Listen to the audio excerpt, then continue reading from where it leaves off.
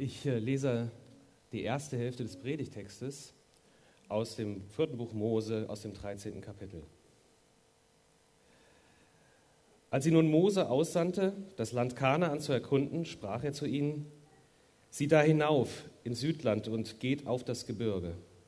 Und seht euch das Land an, wie es ist, und das Volk, das darin wohnt, ob es stark oder schwach, wenig oder viel ist. Und was es für ein Land ist, darin sie wohnen, ob es gut oder schlecht ist. Und was es für Städte sind, in denen sie wohnen, ob sie in Zeltdörfern oder festen Städten wohnen. Und wie der Boden ist, ob fett, ob mager, und ob Bäume da sind oder nicht. Seid mutig und bringt mit von den Früchten des Landes. Es war aber eben um die Zeit der ersten Weintrauben. Und nach 40 Tagen, als sie das Land erkundet hatten, kehrten sie um, gingen hin und kamen zu Mose und Aaron und zu der Gemeinde der Israeliten in die Wüste Paran nach Kadesh und brachten ihnen und der ganzen Gemeinde Kunde, wie es stand, und ließen sie die Früchte des Landes sehen. Und sie erzählten ihnen und sprachen: Wir sind in das Land gekommen, in das ihr uns sandtet, und wahrlich, Milch und Honig fließen darin, und dies sind seine Früchte. Ich lese den zweiten Teil des Predigtextes. Und sie erzählten ihnen und sprachen: Stark ist das Volk, das darin wohnt, und die Städte sind befestigt und sehr groß. Und wir sahen dort auch Anaks Söhne. Es wohnen die Amalekiter im Südland, die Hethiter und Jebusiter und Amoriter wohnen auf dem Gebirge, die Kanaaniter aber wohnen am Meer und am Jordan. Kaleb aber brachte das Volk vor Mose zum Schweigen und sprach: Lasst uns hinaufziehen und das Land einnehmen, denn wir können es überwältigen. Aber die Männer, die mit ihm hinaufgezogen waren, sprachen: Wir vermögen nicht hinaufzuziehen gegen dies Volk, denn sie sind uns zu stark. Und sie brachten über das Land, das sie erkundet hatten, ein böses Gerücht auf unter den Israeliten und sprachen: Das Land, durch das wir gegangen sind, um es zu erkunden, frisst seine Bewohner. Und alles Volk, das wir darin sahen, sind Leute von hohem Wuchs. Wir sahen dort auch Riesen, Anaks Söhne aus dem Geschlecht der Riesen, und wir waren unseren Augen klein wie Heuschrecken und waren es auch in ihren Augen. Da fuhr die ganze Gemeinde auf und schrie, und das Volk weinte in jener Nacht. Und alle Israeliten murrten gegen Mose und Aaron, und die ganze Gemeinde sprach zu ihnen: Ach, dass wir gestorben wären in Ägyptenland oder in dieser Wüste, ach, wären wir doch gestorben. Warum führt uns der Herr in dieses Land, damit wir durchs Schwert fallen und unsere Frauen und unsere Kinder ein Raub werden? Ist nicht besser, wir ziehen wieder nach Ägypten? Mose aber und Aaron fielen auf ihr Angesicht vor der ganzen Versammlung der Gemeinde der Israeliten. Und Josua, der Sohn Nuns, und Kaleb, der Sohn Jefunens, die auch das Land erkundet hatten, zerrissen ihre Kleider und sprachen zu der ganzen Gemeinde der Israeliten: Das Land, das wir durchzogen haben, um es zu erkunden, ist sehr gut. Wenn der Herr uns gnädig ist, so wird er uns in dies Land bringen und es uns geben, ein Land, darin Milch und Honig fließt. Fallt nur nicht ab vom Herrn und fürchtet euch vor dem Volk dieses Landes nicht, denn wir wollen sie fressen wie Brot. Es ist ihr Schutz von ihnen gewichen, der Herr aber ist mit uns, fürchtet euch nicht vor ihnen. Aber das ganze Volk sprach, man sollte sie steinigen. Sondern es ist David Hasselhoff. Und manche verbinden das als Hymne quasi schon mit dem Auszug vor 30 Jahren oder mit der Wiedervereinigung, mit der Wende, mit dem, was da passiert ist. Ich nicht. David Hasselhoff mag ein sehr guter Sänger sein, man kann darüber zweifeln. Aber es gibt ganz andere Leute und Menschen und Gebete und Lieder, die ich vor Augen und im Ohren habe, wenn ich an die Wende denke und vor dem, was vor 30 Jahren war. Ja, ich habe auch schon gelebt. Ich war Zivildienstleistender bei der Großstadtmission Hamburg und ich kann mich noch sehr gut an diesen Tag erinnern. Und es sind eher ganz andere Momente, die da im Ohr sind bei mir und auch im Gedächtnis geblieben sind. Begegnungen mit Menschen auf der anderen Seite, die jetzt plötzlich so nahe gekommen sind. Wir waren öfter drüben, haben Menschen besucht, auch Verwandte. Und jetzt plötzlich war das alles eins und es gehörte zusammen. Und es war ein riesiger Tag, den man eigentlich gar nicht fassen konnte. Ich selber, ehrlich gesagt, habe nicht daran geglaubt, dass das nochmal passieren könnte. Und plötzlich, fast über Nacht und mehr durch Zufall und ohne Schuss, ist etwas passiert, was unglaublich eigentlich ist und was man heute versucht, Schülern irgendwie nahezubringen, dass das mal getrennt war und jetzt wie durch ein Wunder zusammen war. Ich weiß nicht, welche Hymnen man damals gesungen hat, als man aus Ägyptenland zog. Also David Hasselhoff bestimmt nicht. Oder vielleicht hat man eher Wind of Change geflötet oder auch gesungen. Ich weiß nicht, welche Hymnen da dran waren, welche Lieder man gesungen hat. Ein paar sind uns überliefert in der Bibel, Hymnen, die man angestoßen hat, um das zu feiern, was passiert ist. Zumindest eine gewisse Zeit. Ich glaube, manche waren auch eher fragend, zweifelnd. Was soll das jetzt alles? Wohin gehen wir eigentlich? Was ist das Ziel? Jetzt sind wir irgendwie frei, aber müssen die Freiheit ja auch gestalten. Sklaverei ist ja immerhin geordnet, da weiß man, was man hat. Jetzt müssen wir diese Freiheit ja auch irgendwie ergreifen und leben. Wie macht man das eigentlich? Wie geht das? Ich weiß gar nicht, ob alle so damit leben konnten. Auch vor 30 Jahren waren wahrscheinlich viele Fragen da. Was machen wir jetzt mit dieser Freiheit, mit diesem geeinten Deutschlands? Und wann gibt es diese blühenden Gärten, von denen Politiker da eigentlich sprechen? Was ist die Verheißung? Und auch damals war das ja nicht nur einfach ein Auszug aus etwas, sondern ja auch ein Plan dahinter, dass man in etwas Neues hineingehen wird. Dass ein gelobtes Land vor der Tür stehen soll, ein Ort, der angeblich ein Ort ist, wo Milch und Honig fließt, wo etwas ganz Besonderes auf einen wartet. Und dann gehen sie durch die Wüste und haben da einiges an Turbulenzen zu erdulden und einige Zweifel und Murren und Mosern. Jemand sagte mal, das Wort Mosern kommt von Mose, weil sie immer so viel gegen Mose gemosert haben. Kann ich gut nachvollziehen. Man hat gemosert und immer wieder aufgegriffen und gesagt, wie kannst du uns nur hier in diese Wüste führen? Und die Freiheit in der Sklaverei war doch viel besser. Da hatte man alles, da wusste man, wo man steht. Und jetzt Freiheit, schrecklich. Und dann dieses Land, das da vor ihm liegen sollte. Und man war nach kurzer Zeit schon eine Fußbreit davon entfernt. Der Jordan, ein Fußbreit war man von diesem gelobten Land entfernt. Und dann schickt eben Mose Kundschafter aus jedem Stamm, Leute, die das erkunden sollen und sagt ihnen, schaut euch da um, wie das Land so ist, damit wir es dann eben auch einnehmen können, damit wir wissen genau, was uns dort erwartet. Und 40 Tage sind sie unterwegs auf dieser Entdeckungstour und was sie erzählen, klingt wirklich gewaltig. Super. Riesige Früchte bringen sie mit sich, Trauben, die sie überhaupt nur zu zweit an einer Stange tragen können, das ist schon was. Herrliche, saftige Granatäpfel und Massen an Feigen. Ein gewaltiges, ein fruchtbares Land, das da ist. Und sie zeigen nicht nur die tollen Früchte, die da sind, sondern sie sagen auch, wir sind in das Land gekommen, in das ihr uns sandet. Es fließt wirklich Milch und Honig darin und dies sind ihre Früchte. Hammer. Gott hält Wort durch die Wüste hindurch und auch jetzt, es ist wirklich das Land, das Gott versprochen hat. Es ist wirklich das Land, das so wunderbar ist. Es ist keine Fata Morgana, sondern es ist der Vater im Himmel, von dem wir gerade gesungen haben. Es ist kein Luftgebilde in irgendeiner Form, ein Hirngespinst, sondern es ist tatsächliche, echte, klare, greifbare Vision, die jetzt vor uns liegt. Dieser Herr führt uns aus der Sklaverei hinein in die Freiheit. Also dann kann man sagen, auf zum fröhlichen Jagen, nimm ein das gute Land, das Gott dir gibt, oder? Nicht ganz, eher weniger, eher gar nicht. Die Kundschafter sind noch nicht fertig mit ihrem Bericht und ein großes Aber steht plötzlich im Raum. Aber stark ist das Volk, das darin wohnt. Sie sind wie Riesen und stark sind die Festungen. Sie sind uneinnehmbare Burgen, unmöglich für dieses Land zu gehen. Es heißt sogar noch, wir sind klein in ihren Augen und in unseren sind wir es auch. Oh Mann, die sind echt klein. Denn. Ich glaube, der schlimmste Aberglaube ist nicht die schwarze Katze, die von links nach rechts läuft, sondern ein Glaube voller Aber gegenüber Gottes Verheißungen.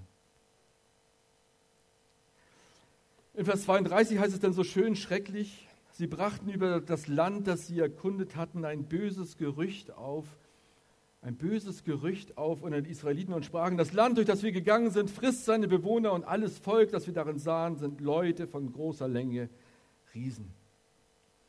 Freunde, Gerüchte können alles kaputt machen. Ich erlebe so viele Gerüchte, nicht nur Fake News, sondern auch Gerüchte, die unglaublich viel kaputt machen können. Gerüchte, die die eigene Berufung kaputt machen können. Da ist vielleicht ein junger Mensch, der wirklich das Ziel hat, etwas zu erreichen und das Gefühl hat, Gott beruft ihn in eine Aufgabe hinein. Etwas ganz Wesentliches, Wichtiges. Und dann kommen plötzlich die Gerüchte drumherum. Meinst du wirklich, das ist aber ganz blöd und da hast du kein Geld und nur auf Gott verlassen, ist auch nicht mehr so modern. Gerüchte können unglaublich viel kaputt machen. Auch bei Gemeinden sehe ich das immer wieder, dass da Menschen sind, die eine Gemeinde in eine Richtung führen möchten und dann kommen plötzlich Gerüchte auf. Ist das dran? Ist das nicht alles zu riesig? Können wir das überhaupt machen? Das haben wir noch nie getan. Das ist ja was völlig Neues. Das können wir doch nicht schaffen. Das Geld haben wir gar nicht. Bei Jumpers erlebe ich das dauernd. Wir können uns eigentlich nichts leisten. Gar nichts. Aber wir leben noch und wir leben fröhlich und wir erobern nach und nach mehr und mehr Land. Gerüchte haben manchmal die Macht zu zerstören. Auch bei der Wende waren so viele Gerüchte. Was ist denn das jetzt alles? Und ist das überhaupt gut, dass wir die Wiedervereinigung haben? Und ja, es kann unglaublich viel auch kaputt machen. Manches ist berechtigt an Kritik, das ist keine Frage. Aber manches kommt so ein böses Gerücht auf und auch manchmal zerstört das auch unser Gottvertrauen, unser Vertrauen auf das Eigentliche, auf den Gott, der uns schon so lange im Leben geführt hat. Aber es kommt noch schlimmer für das Volk. Es schreit auf, es weint die ganze Nacht, es ist verzweifelt. Alles umsonst, die ganze Plackerei durch diese Wüste. Der Strudel der Verzweiflung zieht das Volk immer tiefer in seinen Bann und eine tiefe Krise. Das Volk beginnt zu murren, zu mosern. Und sie mosern natürlich gegen Mose, weil er sie da reingeführt hat. Und sie wollen am liebsten wieder zurück in die Sklaverei. Und sie sagen natürlich nicht mit Mose, sondern am liebsten mit jemand anders, der uns ordentlich führt und der uns wirklich wieder zurückführt in die Sklaverei. Und dafür suchen wir jetzt einen neuen Feldherrn. Endlich zurück nach Ägypten in die gewohnte, sichere Sklaverei. Da weiß man, was man hat. Das tolle Ägypten. Wow, wie schnell das geht, dass wir die guten Worte Gottes, seine Verheißungen und Berufungen vergessen und zur Seite schieben und plötzlich auf andere Stimmen hören, die uns scheinbar Besseres versprechen. Okay, wenn das nur die Entscheidung wäre zwischen Fleischtöpfen Ägyptens auf der einen Seite und Milch und Honig auf der anderen Seite, ich als Fleischliebhaber, ehrlich gesagt, würde ich eher zu den Fleischtöpfen tendieren. Aber darum geht es doch nicht. Das Vertrauen zu Gott und seinem Wort, die Wunder, die schon erlebt wurden, die jetzt auch angekündigt sind, das alles einfach über Bord werfen, alles vergessen, alles verloren. Wie mächtig ist die diabolische Kraft? Diabolein, ich weiß nicht, ob ihr das kennt, dieses Spielgerät, kennt ihr bestimmt. Dieses Gerät, das auf der Schnur tanzt. Ich habe es ein paar Mal versucht, ich scheitere laufend. Aber ihr kennt das vielleicht, diese Rolle, die auf der Schnur tanzt. Diabolos heißt das. Wir nennen das Teufel. Diabolos. Heißt eigentlich im Griechischen Diabolein, durcheinander werfen. Und genau das macht der Teufel schon seit Anbeginn der Zeiten. Sollte Gott gesagt haben? Hey, sollte Gott gesagt haben? Sollte Gott gesagt haben, dass er dich liebt? Schau dich doch mal an, wer du bist. Dich, kleinen Wurm, soll er lieben? Hey. Also, schau doch mal, was du alles so tust im Alltag. Was für ein Sünder du bist. Wie viel Mist du baust. Dies soll er lieben? Es ist immer wieder das gleiche Theater mit dem Diabolos. Er wirft all das Gute durcheinander und bringt uns selbst zum Zweifeln. Bin ich eigentlich noch Gott gerecht? Bin ich noch bei ihm? Diabolein. Das hat auch diese zerstörerische Kraft, die guten Worte durcheinander zu werfen. Ist das wirklich das Land, das Gott uns geben will? Ist das wirklich durch die Wüste all dieser Weg? Ist das wirklich das? Diabolein. Diabolein auch in der eigenen Berufung. Bin ich wirklich berufen? Ist das wirklich dran? Und plötzlich breitet sich Misstrauen aus, wie so ein schleichendes Gift. Und zerfrisst das Vertrauen zu Gott, sowohl bei einzelnen Leuten als auch manchmal bei Gemeinden. Oder ist es vielleicht wirklich so, dass wir Menschen die geordnete Unfreiheit in Ägypten einer Freiheit vorziehen, bei der wir glauben und vertrauen müssen? Bei der wir das sichere Boot verlassen, um auf Wellen zu gehen? Es ist vielleicht viel einfacher, ein ganz normaler Christ zu sein. So ein ganz normaler Christ, der einfach sein Christsein ablebt, nicht unnötig auffallen. Nicht unnötig auffallen als einer, der irgendwelchen Verheißungen Gottes nachrennt, sondern einfach schön im Boot bleiben. Es ist viel sicherer und ruhiger, lieber gar nicht zu viel von Gott zu erwarten oder vom Glauben allgemein. Man könnte ja enttäuscht werden. Sollten wir also bei Gott lieber nur mit dem rechnen, was auch menschlich umsetzbar ist? Wie klein, wie leer, wie langweilig wäre unser Glaube dann. Und wie unterschiedlich das Gesehene und Erlebte bewertet werden kann, sehen wir ja an Josua und Kaleb. Sie sagen, Leute, das kann doch wohl nicht wahr sein. Ich habe genau das Gleiche gesehen wie ihr. Ja, die sind groß. Ja, die Burgen sind vielleicht wichtig und mächtig. Aber wir haben doch Gott. Hey, der hat uns aus der Sklaverei geführt, gegen den Pharao, gegen das ganze Heer. Er hat uns durch die Wüste geführt, gegen Hunger und Durst und alles. Und jetzt wollt ihr aufgeben, ein Fußbreit vom verheißenen Land entfernt? Und sie zerreißen ihre Kleider und sagen, das kann doch wohl nicht wahr sein. Und manchmal möchte ich, dass uns der Kragen platzt, dass wir zerreißen unsere Kleider und sagen, das kann doch wohl nicht wahr sein, dass wir als Kirche immer weiter zurückgehen. Dass wir resignieren angesichts der Probleme auch in Deutschland. Das kann doch wohl nicht wahr sein. Das kann doch wohl nicht wahr sein, dass wir dieses Deutschland aus der Hand geben und immer mehr Land aufgeben. Dass wir resignieren. Und resignieren heißt nichts anderes auf Deutsch wie das Signumszeichen, das Siegeszeichen aus dem Boden ziehen und aufgeben. Abgeben an den Feind. Das, was uns mal gehört hat, aufgeben. Nein, nicht Resignation ist die Nation, die wir sind, sondern Faszination. Das ist das, was für Christen sein soll. Menschen, die gegen den Trend leben, gegen den Trend glauben, gegen den Trend hoffen und gegen den Trend lieben. Menschen, die unterwegs sind in dieser Welt. Ich glaube, es gibt viele, die meinen es sehr gut, wenn sie uns davon abraten, ganz auf Gottes Verheißungen zu vertrauen. Ich kenne auch ganz viele in meinem Leben, die gesagt haben, Thorsten, du mach nicht so krass. Also Christsein ist ja gut und schön, aber mach nicht so krass. Vertrau nicht so viel. Du musst doch dich absichern. Du musst doch dies oder jenes bedenken. Ich hatte früher einen ganz tollen Job als Projektmanager, habe damals schon mehr verdient als heute. War ein toller Job. Und dann auf die Bibelschule gehen, in ein Dreierzimmer, aus dem Apartment in ein Dreierzimmer, nichts verdienen, sondern bezahlen? Auf die Bibelschule? Du Idiot, mach das doch nicht. Unglaublich viele Leute haben mir davon abgeraten. Und sie meinen es gut, wirklich gut. Aber manchmal ist es einfach dran, auf Gott zu vertrauen, diese Wege auch mutig zu gehen. Und als ich beim EC war, haben auch viele gesagt, du kannst doch jetzt nicht vom EC weggehen, ohne doppelten Boden einfach Jumpers gründen. Und sie meinten es gut. Aber wenn ihr Gottes Ruf hört und wenn ihr hier sitzt und sagt, Mensch, Gott ruft mich schon so lange und es ist dran zu gehen, dann bitte schaut nicht nach Sicherheiten, die andere euch einfach nur vorgeben, sondern vertraut auf Gott. Gott beruft Menschen und möchte auch heute Menschen berufen. Und ich kenne ganz viele 40-, 50-Jährige in meinem Alter, die sagen, damals hatte Gott gerufen und ich bin nicht gegangen. Und die das bedauern, zutiefst bedauern, dass sie nicht gegangen sind. Das muss nicht Afrika sein, das kann auch Kassel sein, irgendwo. Aber Menschen das Evangelium zu sagen vielleicht oder an anderer Stelle zu dienen, einfach den Ruf Gottes zu hören und mutig zu gehen. Ich weiß, als ich meinen Zivildienst gemacht habe, damals da, mein Mitzivi, das war ja einer, der hatte immer Eindrücke von Gott. Der war in einer charismatischen Gemeinde und ich kannte das früher nicht so und dachte, ja, der ist ein bisschen crazy. Also Eindrücke von Gott. Hatte Eindrücke von den Mitarbeitern, einmal hat er einen Eindruck gehabt von seinem Chef, Eindruck, der nicht gut war.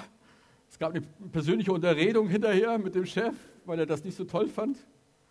Bei mir hatte er den Eindruck, ich sehe bei dir das Bild des Josua und ich merke, dass du eine leitende Funktion einnehmen wirst im Reich Gottes. Wuff, gesagt, nicht viel drüber nachgedacht. 2 Wochen später war ich in seinem Gottesdienst, da wo er hingeht. Eine Frau stand auf mitten im Gottesdienst und sagt, hier ist einer, der hat das Bild des Josua bekommen vor 2 Wochen. Ich möchte ihn ermutigen, dass er diesen Weg vorangeht. Zufall? Ich weiß es nicht. Die Frau wusste nichts von mir, gar nichts, 0. Ich weiß nur, dass mein Sohn, der hier sitzt, Josua heißt.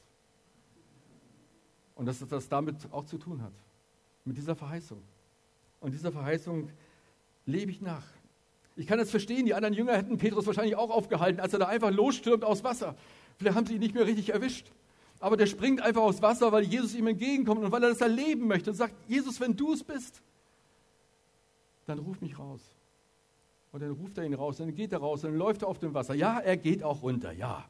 Und da steht drüber der sinkende Petrus, warum auch immer, wer das darüber geschrieben hat. Aber es ist der Petrus, der mindestens 10, 20, 30, 40 Sekunden auf dem Wasser gelaufen ist und dieses Wunder erlebt hat. Und der auch nächstes Mal wieder aus dem Boot steigen würde, weil er einfach Jesus näher kommen möchte und das erleben möchte. Leute, ich erlebe im Augenblick so viel Sicherheitsdenken. Und ich bin in ganz vielen Gremien, deutschlandweit, in Kirche, in Gemeinden, allen möglichen. Ich erlebe so viel Sicherheitsdenken in Gremien, Gemeinden und Kirchen. Es bestimmen die Finanzen. Und das heißt, es bestimmt der Mangel. Und der Mangel wird immer kleiner. Und die Vision wird immer kleiner. Und wir dürfen uns nicht davon gefangen nehmen lassen. Es kann nicht sein, dass die Controller, die Finanzen im Blick haben, darüber bestimmen, wie die Vision der Kirche ist. Das darf nicht sein. Sondern wir dürfen mutig vorangehen. Ich sehe nämlich nach einer Faszination. Nach einer Nation von Menschen, die wieder faszinieren. die losgehen, mutig sind, die Risiken eingehen. Bei mir ist es genauso wie vielleicht bei Wichern, ich will mich nicht mit ihm vergleichen, weil er viel bedeutender war, aber bei mir ist es genauso insofern, dass das Geld manchmal am Ende des Monats nicht da ist. Am 25. bete ich, dass ich genug Geld habe, um die Gehälter zu bezahlen. Mittlerweile eben 60.000 Euro. Und manchmal habe ich es einfach nicht. Und dann kommt es aber irgendwie. Nicht durch Briefumschläge, mittlerweile hat Gott andere Wege, aber manchmal ist es so. Und ich habe in 10 Jahren das nie bedauert, sondern das habe ich immer nur enger an Gott geführt. Dran zu bleiben und seine Verheißungen ernst zu nehmen und zu wissen, er ist da. Verheißungen, das ist eben nicht das schöne Porzellan, das wir auf dem Dachboden lagern und nie einsetzen aus Angst, es könnte irgendwie beschädigt werden. Verheißungen müssen gelebt werden. Und manchmal ist es dran, wie Kaleb und Josua, die eigenen Kleider zu zerreichen, als Zeichen der Entrüstung, als Zeichen der Enttäuschung auch über eine christliche Welt, die sich aus so vielen Dingen zurückgezogen hat. Und immer heißt es nur, wir werden kleiner, wir werden weniger. Und ich bin begeistert von so vielen Menschen in Deutschland, die kleine Aufbrüche starten, an ihrem Ort, wo sie sind und einfach mutigen Herzens losstarten. Manchmal ohne Geld und ohne Rahmenbedingungen, aber sie sind mit vollem Herzen dabei und bauen Gemeinde. Josua und Kaleb, sie werden nicht gesteinigt, das nicht, aber Gott schreitet ein. Gott schreitet ein. Ich sage, wie verrückt ist das denn? Leute, der Jordan übrigens ist nicht groß, ne? Ist kein Riesenfluss. Ist kein Meer, das man da überschreiten müsste. Ist ein kleiner Fluss, eine Handbreite entfernt vom verheißenen Land. Und ihr seht das nur als böswillige Fata Morgana an, als Täuschungsbild, als würde ich euch in eine Falle locken. Leute, was ist denn los mit euch? Und so kommt es zu einer neuen Verheißung, einer schmerzhaften, der sich keiner mehr entziehen kann. Keiner, der über 20 Jahre alt war und Gott nicht vertraute, sollte jemals dieses verheißene Land sehen. Unglaublich. Wohl denen, die 19,5 waren. Aber so viele, die das verheißene Land nicht gesehen haben. Unglaublich. So nah dran und nicht erlebt. Einige wollen es nicht wahrhaben, am nächsten Morgen brechen sie auf, um mit der Brechstange noch in das verheißene Land zu kommen, aber es ist zu spät. Noch bevor sie richtig aufgebrochen sind, werden sie schon von den Feinden geschlagen. Wir haben manchmal Angst, mutige, abenteuerliche Schritte im Glauben zu gehen. Wir träumen vielleicht davon, was wir alles tun könnten, aber wir tun es dann manchmal doch nicht. Die Erdanziehungskraft und die Schwerkraft ist unglaublich stark und hält uns auf der Couch. Wie der reiche Jüngling, der seine scheinbaren Sicherheiten nicht loslassen kann. Ich war lange Zeit Referent im Deutschen EC-Verband, sowohl in der Teenie-Arbeit als auch in der jungen Erwachsenenarbeit. Eine tolle Arbeit, die ich immer noch gerne machen würde und könnte. Und ich habe Teenies erlebt, wenn die zum Glauben kommen, ich weiß nicht, ob ich das mal erlebt habe, wenn Teenies zum Glauben kommen, dann haben sie einen Feuereifer drauf, das absolut begeistert ist. Also ich sage mal, Hunderte von Gretas. Junge Menschen, die wirklich was verändern wollen, die die Welt verändern wollen, die mir sagen, ich möchte Afrika vom AIDS befreien, ich möchte den Hunger bekämpfen, ich möchte Brunnen bauen, ich möchte, dass Deutschland aufwacht. Und dann kommt man 3-4 Jahre später in einen Jugendkreis oder etwas später noch junge Erwachsene und dann sehe ich so viel gegen die Wand gelaufen. Es wird noch etwas abgelebt, ein Glaube abgelebt, man geht auch zur Gemeinde, ja, aber jetzt sind so viele andere Fragen dran, jetzt ist Beruf dran, jetzt ist Sicherheit dran, erstmal ein Nest bauen, wo sind die Träume geblieben? Wo ist dein Kampf, deine Leidenschaft geblieben? Und ich sehne mich manchmal danach. Jemand sagte mal, ich stehe schon 30 Jahre in der Nachfolge. Das ist ein toller Satz. Aber wenn man das wirklich mal so vor Augen hält, ich stehe schon 30 Jahre in der Nachfolge, dann ist das auch ein komischer Satz. Gott hält ein Abenteuerglaube für dich bereit. Auf diesem Land liegen so viele Verheißungen und großartige Geschenke.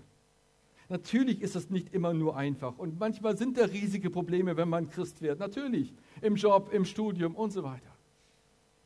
Und manchmal sind wir vielleicht selbst versucht, Gerüchte aufzubringen über dieses Land. Und das ist schlimm, wenn wir selber Gerüchte über das Land aufbringen. Weil wir vielleicht selber enttäuscht sind, weil wir vielleicht selber mal von Gott irritiert wurden. Aber dieses Land ist wunderbar. Dieses Land ist herrlich. Und ihr alle seid Kundschafter. Ihr habt daran gerochen, ihr habt die Früchte schon gesehen, selber gegessen. Ihr habt es erlebt. Und wenn ihr zurückgeht in diese Welt, dann könnt ihr als Botschafter Christi die Versöhnung auch predigen. Und wenn du vielleicht in diesem Gottesdienst unruhig bist und merkst, dass Gott dich beruft in ein ganz besonderes Abenteuer, dann bitte geh's. Wir brauchen dich dringend. Deutschland braucht dich dringend. Dieses Land braucht dich dringend. Menschen, die wieder mutig und vertrauensvoll mit Gott unterwegs sind. Du kannst im Boot sitzen bleiben.